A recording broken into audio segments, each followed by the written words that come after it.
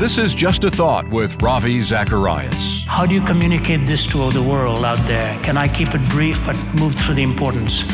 The question is this: how do you communicate to a generation that listens with its eyes and thinks with its feelings? How do you communicate to a generation that listens with its eyes and thinks with its feelings? Step number one, you will need an apologetic that is not merely heard but is also seen. You will need an apologetic that is not merely heard but is also seen.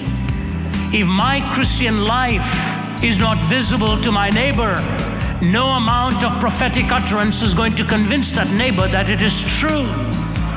And we need to ask ourselves the question as believers: is your life in private that which you claim in public? Helping the thinker believe and the believer think. For more information, go to rzim.org.